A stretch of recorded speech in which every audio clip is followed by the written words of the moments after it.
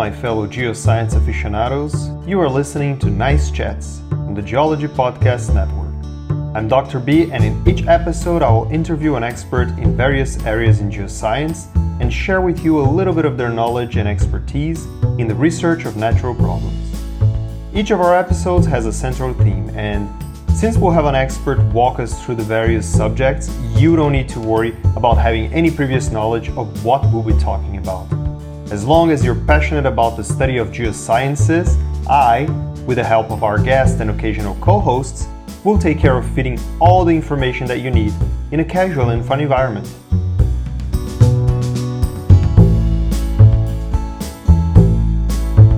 Today we're starting what we are calling the Rebecca Trilogy. Over the next 3 episodes, we are coincidentally interviewing 3 Rebeccas about fields in geosciences that are completely different from each other. We'll start by chatting with Dr. Rebecca Paisley about the role of exploration and mineral resources in ensuring a sustainable future, especially in regards to energy.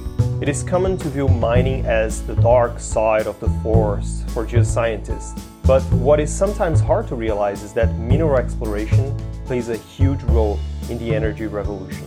Things aren't always black and white, sometimes they are 50 shades of gray. FYI, I just stole this joke from a recent presentation from Professor Martin van Kranendalk. Rebecca is an exploration geochemist from Cornish Lithium in the UK, and we are very excited to talk to her today.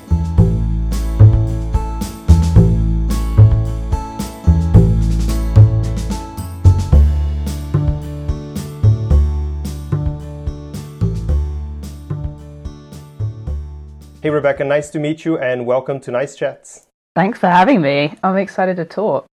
So you told us that you did your PhD at McGill, is that right? I did, yes. I was there 2014 and then graduated 2019. Okay, so I actually visited UQAM in Montreal in 2015. Oh, okay. I was probably in the building at the time. Yeah, so I was doing ID teams for my master's. Oh, cool. Yeah, and I actually spent time with Karen Siegel. I don't know if you know her. She was also from McGill. Oh, Karen. Yeah, no, I do know Karen. Yeah, she was actually the one that showed me how to do samarium neodymium chromatography. Oh, cool. Yeah. Yeah, but we would always use the instructions that Peter Crockford put together because they were excellent. Very detailed. I do know Peter as well, and he is a very, very smart man. And then also at the time that I was there, I also knew at McGill Nicolas Gaillard. Yeah. No, they're all in one office at one point. Oh, okay, yeah, there you go. He was doing his PhD there too, and but we actually had met before because I went to France for undergrad, like an Erasmus program, something like that, and he was studying at the same school where I went to, so I actually knew him from even before. And this is just a funny example of how small the world of geology really is. Oh, 100%. You'll always, it's not even 6 degrees of separation, it's like 2.5 at best. Yeah, no, it's funny because, we didn't really know you before. We just saw your post on the GMPV blog and we thought like, oh, it would be nice to interview you. And then when I, had a look at your CV and stuff, then I started to find all these people we know in common. And it's very funny. Yeah, all learning new things about rocks all the time. So I don't know how many episodes of Nice Chat you have listened to before, but we always like to kick things off with a game. Today we'll play a game that was featured on our very first episode, and it's a game called Rapid Fire. So yeah, in this game, I'm going to ask you a series of questions, and you just answer as quickly as you can. It's like that episode of Friends when Joey is trying to decide if he should take the northern route or the southern route to go to Vegas. Right, so these are somewhat controversial topics in geosciences. Oh. Okay, I will give you 2 options, and they are either the same thing or they're slightly different. Okay.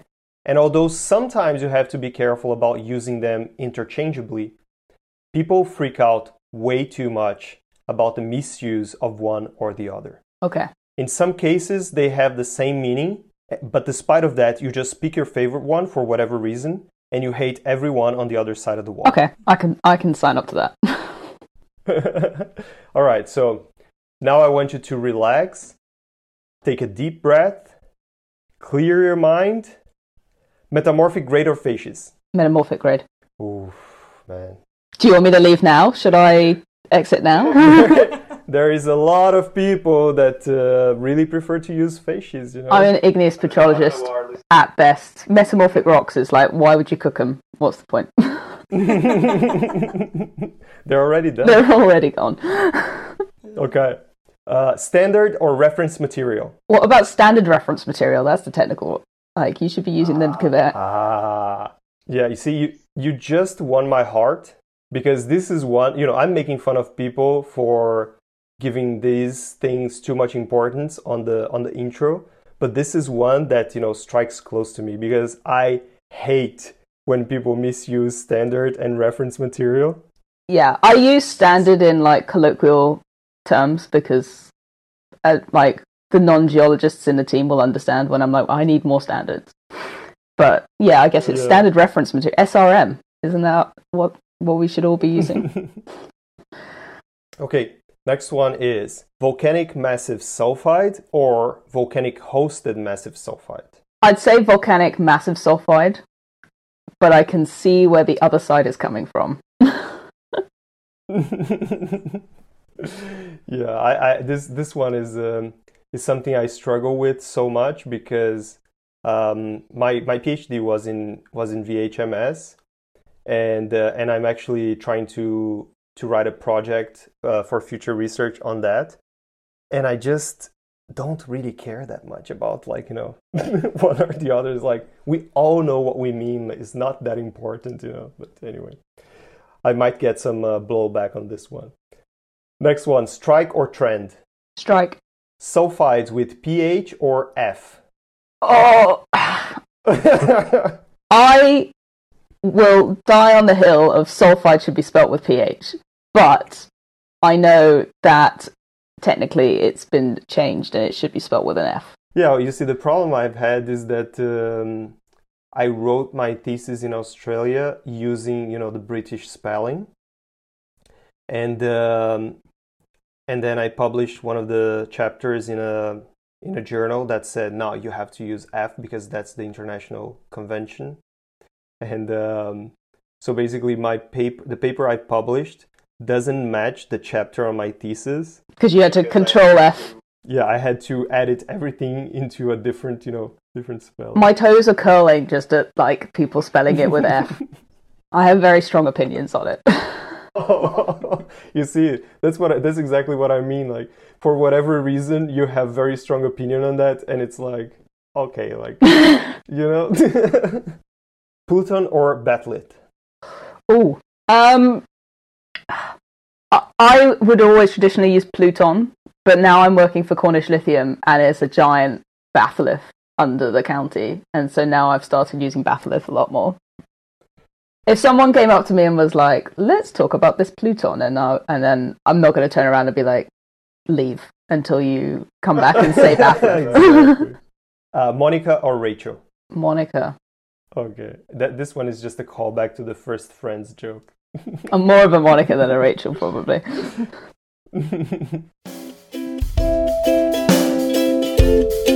I know you guys wish we could just keep making Friends jokes, but I assure you that what's coming up next is even better. Me and Rebecca had an amazing chat, and I can't wait for you to hear it. If you have ideas for future episodes or guests, please write to our email nicechats@gmail.com. We would really like to hear from you. You can also follow us and message us on our social media pages, which are listed also in the notes. Please subscribe to Nice Chats with me, Dr. B, and tell your friends about the show. If you like our podcast, then please give us a 5-star review.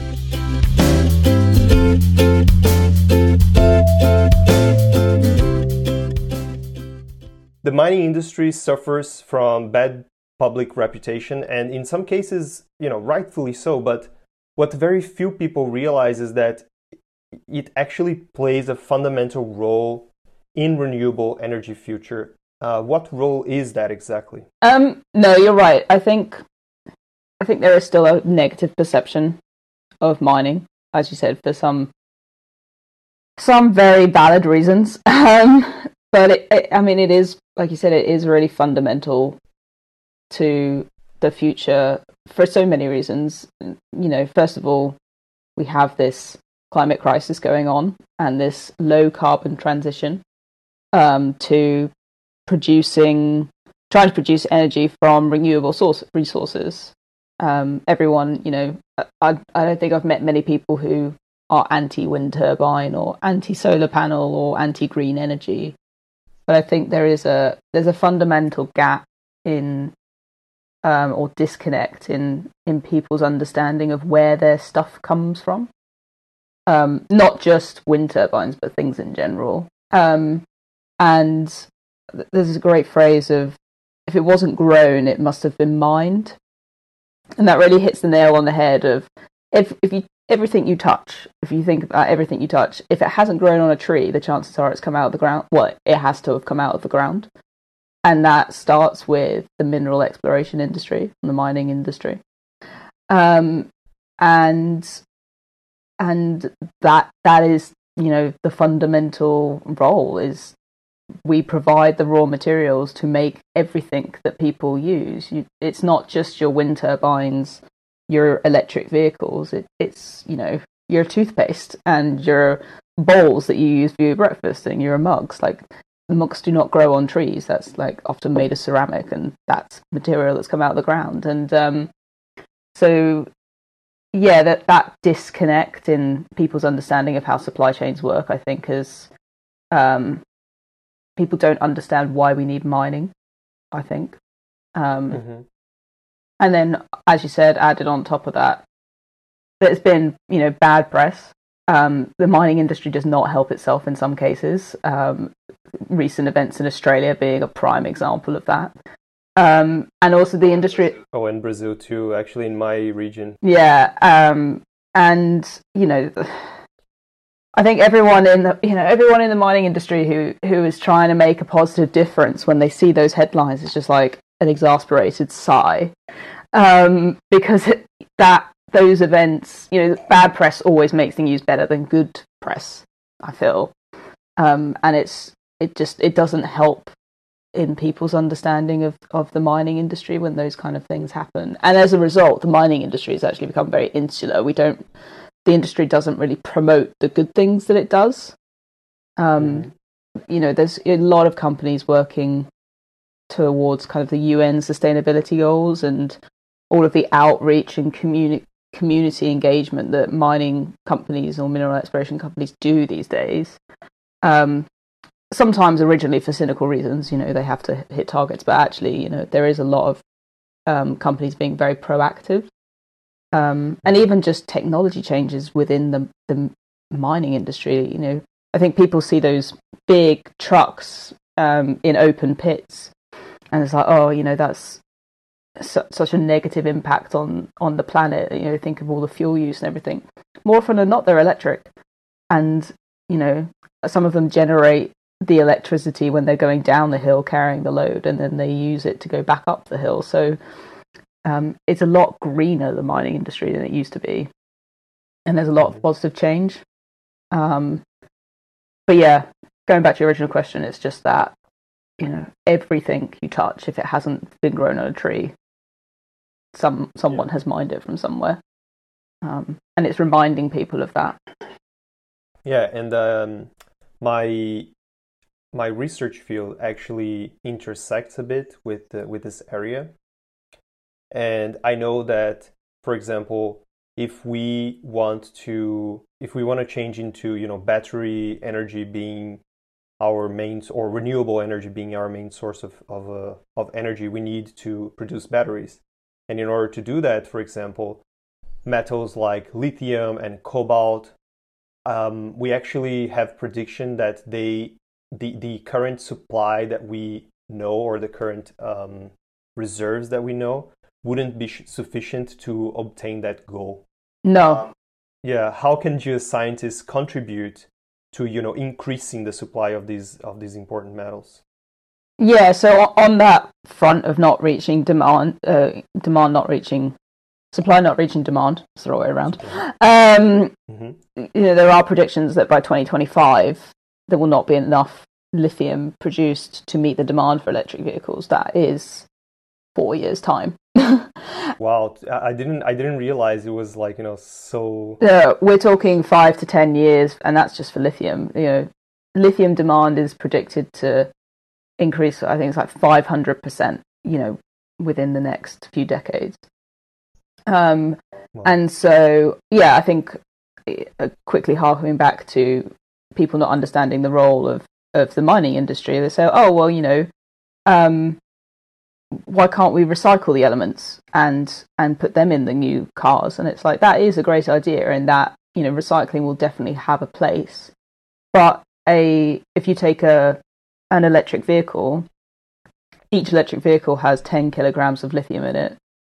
And countries are talking about changing their entire fleet of cars from combustion engines to electric vehicles. 100 million cars are made every year globally, and each of them have 10 kilograms of lithium. So that just gives you like a rough estimate of what we need just for lithium. And then if you look at copper, an electric vehicle, because it's electric, has 4 times the amount of copper than a regular vehicle. If we recycled all of the vehicles tomorrow that are currently on, the planet, we would not have enough copper.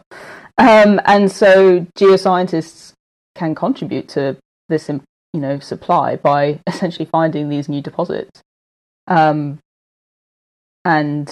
as you mentioned earlier, that demand, that current production will not, that current supply, will not meet the demand. And so geologists need to come up with kind of modern exploration techniques, not just traditional mapping. A lot of those easy deposits have been found. So we need those more non-invasive, kind of low-cost techniques to find deposits that haven't been found, or indeed expand on our understanding of current deposits. And it is a race against time. It takes on average 10 years from finding a deposit to mining a deposit. And so if you take the UK automotive industry, for example, by 2030, which is 9 years' time, all new vehicles in the UK will have to be electric. So if we need the lithium that we need for 2030 should have been found last year. Mm-hmm. That is the race against time that a lot of these supply chains have found themselves in, to put it in context. And it's that's why it's an exciting but also a challenging time, I think, for a lot of people. Yeah, you mentioned that pretty much all of the easy deposits have been discovered already, and it's true that the rate of deposit discovery has had a steady decline over the years. Do you know what is the reason for that, and do you think that geoscience research can contribute to increasing the discovery of new deposits, basically? Yeah, that's a really good question, and actually, I think I say that easy deposits, all the easy deposits have been found. That's just because the ones where they're at the surface, and you go and you find gold like scattered across the ground. It's probably those days are over. But the rate of deposit discovery hasn't declined because we're struggling to find them.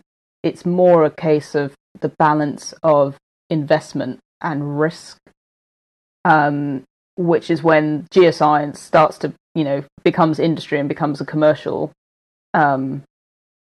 decision.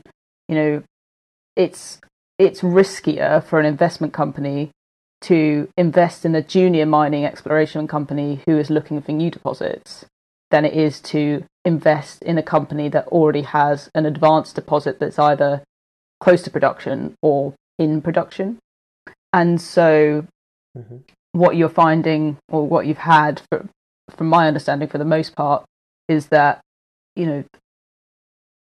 rather than new deposits coming online, a lot of the investment has just gone into making current production increase, which is great because it currently matches the demand. but we will, as we said, we've talked about before, we will get to the point where we have to have these new deposits, and that's when the geoscientists come in, because we need to develop and essentially sell our exploration techniques to say, look, this is a low-cost, non-invasive, non-destructive technique to find a new deposit that de-risks it. So please invest in this deposit, or into this exploration company, into this junior mining company. And that's when you see a lot of research going into kind of passive seismic techniques or satellite data, INSAR, and all of that. And that's where the geoscientists kind of come in to their own. Mm-hmm. Yeah, one area that I'm particularly passionate about is, exploration has always had the use of indicator minerals in finding mineral deposits. And it's usually as simple as, do you have mineral X of maybe color, Y? If you do, then you might have a mineral deposit. And this is something that has happened for years and years and decades. I just really think it's interesting if we just go from that starting point and we build on that. So what if we start looking into these indicator minerals, but not only mineralogical characterization, but let's look into the chemistry and the age and the isotopic systems. And that's when I think the high end and top of the field academic research really meets the need of the industry. Yeah, I agree. And I listened to a webinar the other day, which is kind of gave a good insight, and probably pretty relevant for this. Is if you think of doing geochemistry sampling, like you said, for indicator minerals, let's say around a copper deposit or something, can you go and do a bunch of soil sampling? Now, if you do that on an ICP AES, your detection limit is quite high, and so you may miss the subtle indicator mineral, concentration changes of an indicator mineral. And, even just a subtle change from a geochemist point of view and saying, let's, do the investment, pay for the ICP MS analyses, your detection limit will be lower and you will see that variation, and you may find a deposit that would have otherwise been missed. And yeah, it's understanding kind of, that's obviously just a geochemistry example of, a geoscientist saying, use my expertise. This is worth, and I think sometimes, again, it goes back to that investment and initial risk of, that extra money. It may be too much for junior mining companies to say, I can't afford that, extra money to get those additional analyses. But in the grand scheme of your final deposit and production, that's such an infinitesimally small amount of money, but it becomes a barrier at some point. Yeah, I definitely agree. It's the whole selling point of a publication I have, where basically I measure the trace element content in sedimentary pyrites in a distal hole, right? And I use that to detect the fluctuation of the metal content in the ocean. So basically, the pyrite, because it's formed from precipitation of seawater, it's going to record these metal fluctuations. And, if you have an increase in metal, which is the same metal you find in a certain deposit, then that's an interesting indication that, this mineral activity is happening at that time in that point of the geological history. And I always get this question where it's like, okay, but you're only telling me that there is, fluctuation of metals, but how is that going to help me tell, if the deposit is here or there?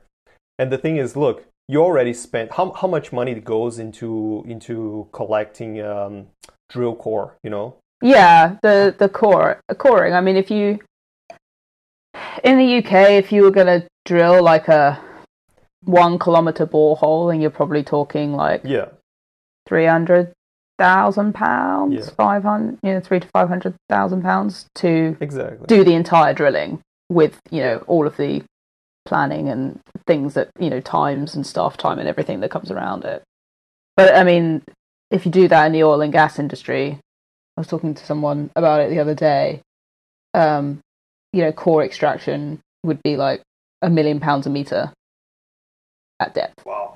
Wow, that's crazy. Yeah, exactly. So if you think about it, you missed had a problem in your geological model, and you missed the main mineralization zone. Like usually these drill calls, they just go to waste. So why wouldn't we try to extract all the information we can, and that might help us. Because if I don't see this fluctuation, I'm like, guys, there is like no evidence of no mineral activity here whatsoever. Let's move on. But if I see something, because now I have, like you said, improved detection limits that is showing me more fluctuations in a smaller scale, then all of a sudden I can make, a bit more clear what the actual situation is on the ground. So.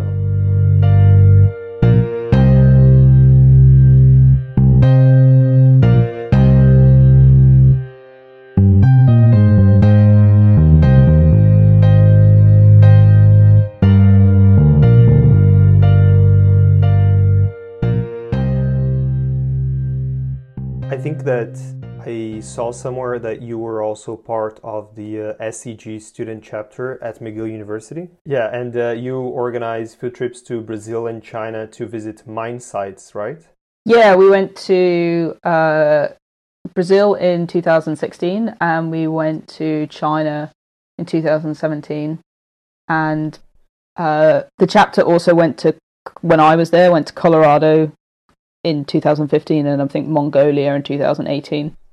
So why was it important for the chapter that students visit mines in other countries? I think it's a great way to just understand the mining industry on a more global level. We didn't just go to Brazil and China. We did run kind of like day trips or weekend trips to local mines, especially given that we were based in Quebec.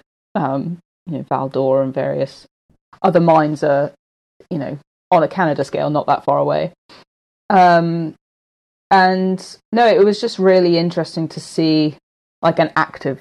I'd never really been to a proper mine before, and I'd always kind of been interested in the mining industry, because as a geochemist, it is an applied way of using geochemistry, and no, it was really cool to see like these massive iron mines, or when we went to an emerald mine in Brazil, which was really cool to see, learning how they use lasers and like they can figure out the color of the emeralds and which ones are purer and which ones aren't, and there's like a little puffing machine on this conveyor belt that like if it's a right color, it will like blow it into a different track and it goes off and does its thing. And I was like, this is so cool. And China was a whole new experience. We mainly went to gold mines, and the SEG kind of annual conference was being run in China the same year, so it was kind of like a dry run for them. And yeah, it was just interesting to see the different approaches that different companies take, and also just to learn more about the culture of different places. And yeah, the SEG chapter, I should add, is like it's not just about going on a jolly for 3 weeks to Brazil, although everyone did have a great time. We spend a lot of time interacting with different mining companies, bringing speakers in, and actually I think one of the most valuable things that I did was go to PDAC, which is one of the big mining conferences on the East Coast, and sell yourself to different people, get different people's cards, see different speakers, and learn more about potential jobs in the industry. Mm-hmm. So you mentioned that you got to see how things work differently in different countries, and in different types of deposits and things like that. And I think that is one of the most valuable things about these trips. Obviously, whenever someone in your family learns that you're going to a foreign country or even an exotic country, they all think like, this is great, you're just going on a little vacation.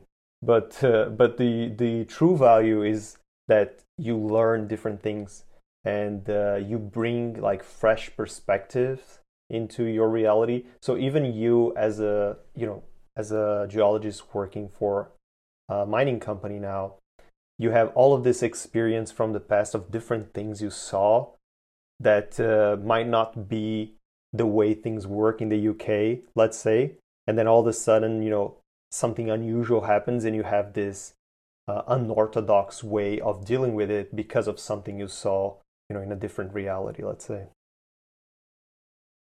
Yeah, 100%. And I think actually what really opened my eyes when we went on these trips is, I think I can't speak for everyone who does a PhD, but I feel like I definitely at one point in my PhD, you hit year 3 or year 4, and you're like, I have skills that are not applicable to anything outside of academia.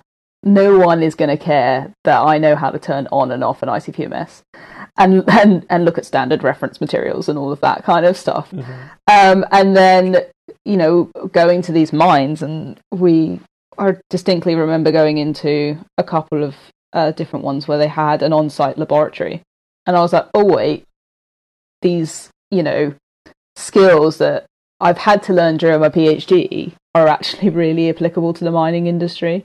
And that, again, just talking about that PDAC and going to that and actually seeing what kind of skills that people were looking for. And you suddenly realize that, your ability to critique information to a higher level than most people, because that's all we do as, academics and researchers, is justify everything down to like the last significant figure. That's a really translatable skill, especially going back to that whole risk and investment. If you can prove to people that your data is valid and justify it to the ends of the earth, they're more likely to give you money and you're more likely to find a deposit. And so, yeah, that really opened my eyes to actually this is not just a pipe dream. I can come in and it can be of use. Mm-hmm. And what about communication? Do you think that going through a PhD has helped you become a better communicator somehow? Oh, 100%. I think in industry, in your PhD, you write a thesis at a bare minimum, and more often than not now we're writing papers that are being published in journals. But you're also then presenting at conferences, and you're presenting, potentially doing a lot of outreach, things like this, or going into schools, and you learn, whether you're conscious of it or not, of how to explain really, really complicated topics to people who don't do geology. And you try and explain your thesis to your parents or your families when they're like, when are you going to be done with your research?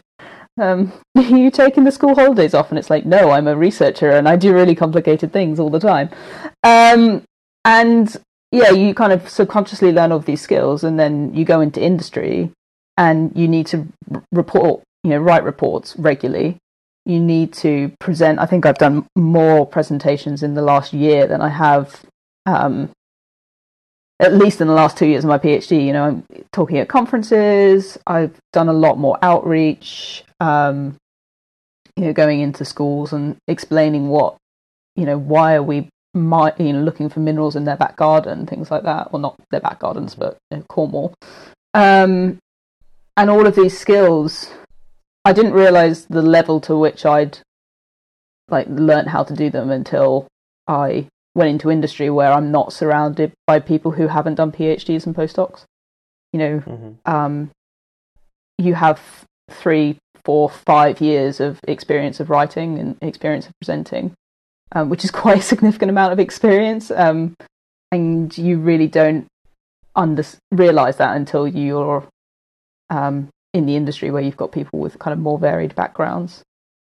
Yeah, that's great. Yeah, it's very interesting to see your perspective in it. And something else that I think kind of fits into our conversation here. So I've said something in a previous episode when I interviewed Michaela about stable isotopes. But anyway, in geosciences, I think that there is less of a clear division between academia and industry than sometimes we make it to be.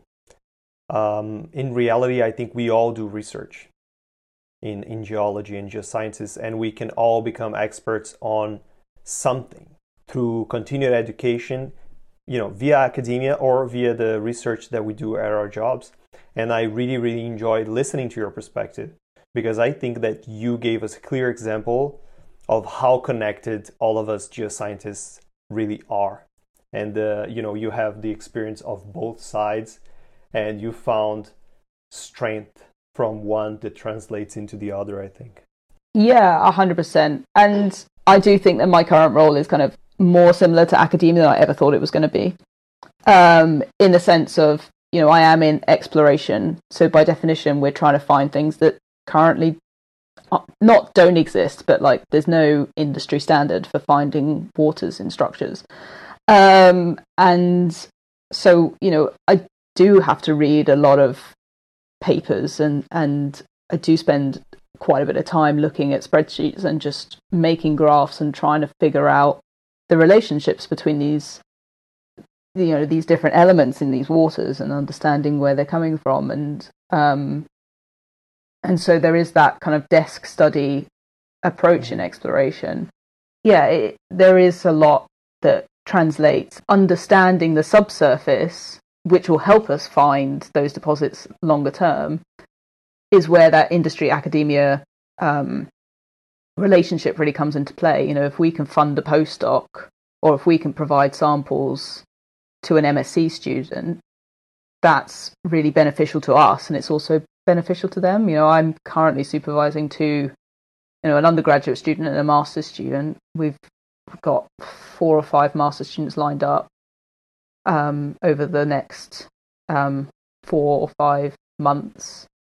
I've got at least like 7 or 8, or probably like a dozen university contacts where we're trying to push projects on various work streams.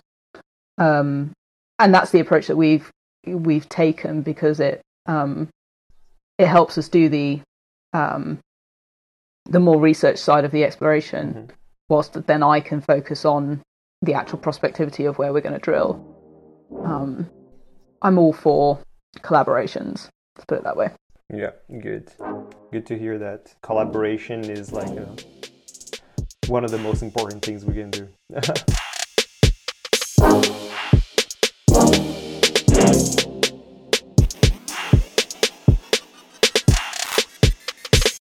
So for our next segment, we like to ask always the same 3 questions at the end of every episode.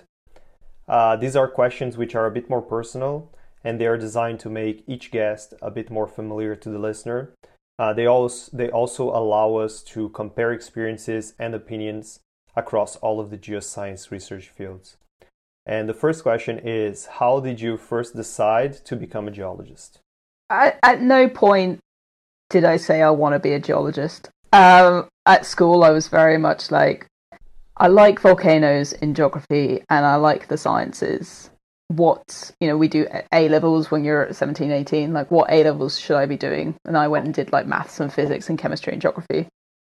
And then it got to choosing a university degree, and I was like, what do I like? Well, I like the sciences and I like volcanoes and I like earthquakes. So literally just looked up courses that did that, and I was like, oh, there's this thing called earth sciences. Because I looked at the course titles, and so obviously geology came up, and I was like, I don't want to do geology, I don't like rocks. And so I did earth sciences. I went to Oxford, somehow managed to get in there, still waiting for the, this was a mistake letter, 7 years later. And yeah, I did that course because it was really, really broad. Like I've never really considered myself a geologist. I consider myself a geoscientist, because I always I like learning about the physics and things and the chemistry that, create these rocks and create these processes. So yeah, I think that's me more than a geologist, and that's literally the approach I've taken throughout my career to date. I finished my earth science degree and was like, I liked my master's project and I liked volcanoes and I don't want to get a real job, and I started applying for PhDs, and found a PhD. Somehow I panic applied to a PhD in a foreign country in Canada, and then I got it, and then I got on a plane, landed in North America for the first time that I'd ever been to North America, and I was like, well, now I live here for 4 years. So a lot of this kind of aimless wandering on trying to find something that I enjoy doing. Yeah, it's funny because I've been asking this question. How many episodes did we record? Maybe like 12. And every time I've asked, how did people decide to become geologists? And I just realized that, the aim of our show is to interview geoscientists, not geologists. So from now on, I'm going to change my question to how did you first decide to become a geoscientist? So thank you for that. No worries. So question number 2 is, what are some of the specifics of the research that you are conducting at present? And you don't have to get too specific because, I know that's a problem in the industry. Yeah, NDAs and all of that. So I'm an exploration geochemist. And so my kind of part of my day job is to understand the chemistry of the waters that we're looking at. So Cornish lithium, we have 2 exploration streams. We have exploration into hard rock mineralization. So lithium in Cornwall is hosted in these mica minerals found within the granite. But we also have a geothermal water exploration stream, which is kind of my day job. And that's where we're interested in the lithium that is enriched within waters that are circulating within the ground. So what you have is, we talked about batholiths earlier, but, a massive granitic batholith that extends the entire county, so a couple 100 kilometres, some of which outcrops at the surface, but for the most part is not. Cornwall has also been crushed and extended over, millions, hundreds of millions of years, and so you have these huge structures and faults that are permeable that overlay the county or are found within the county, and you have waters within them.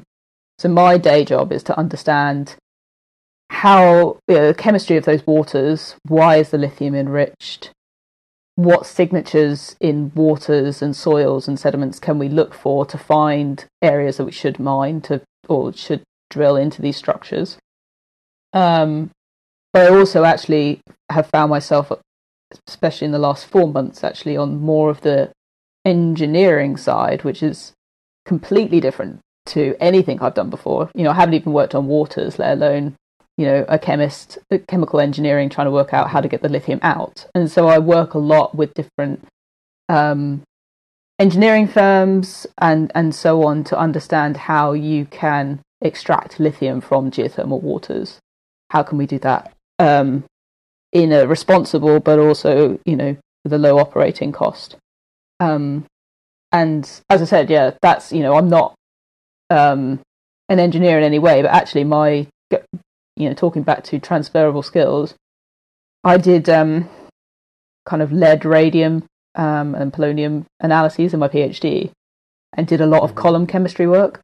And I now talk to companies who are using absorption techniques and basically industrial scale resin to extract these elements. And I'm like, oh no, I do understand, because that's how I got the strontium out of my rocks, and that's how I got my radium out of my rocks, just on a different scale. So they're the 2 main things I find myself doing a lot at the moment. Cool.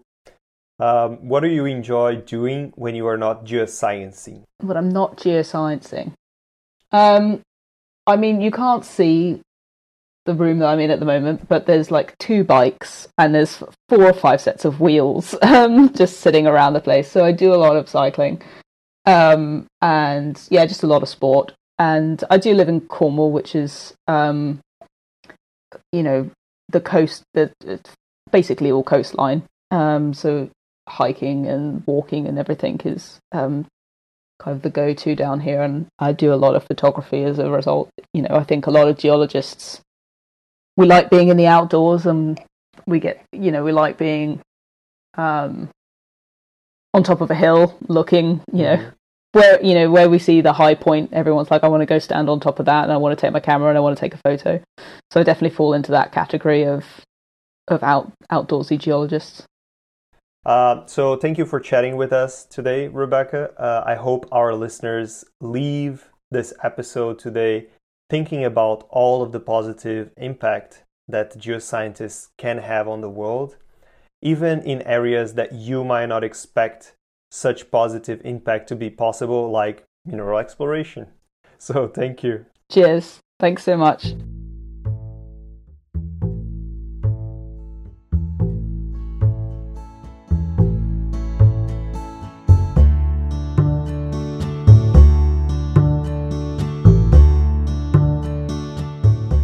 We have added to the show notes ways you can contact Rebecca, and also a link to her post on the GMPV blog from the European Geoscience Union. I really love this chat because Rebecca had some views on exploration that are very, very similar to mine. I hope that you liked it too. Nice Chats is part of the Geology Podcast Network, and it is sponsored by Traveling Geologist. Follow Traveling Geologist on Instagram, Facebook, and Twitter. More episodes of this and other GPN podcasts are available at travelinggeologist.com, but also wherever you get your podcast. For example, Apple Podcasts, Spotify, Stitcher.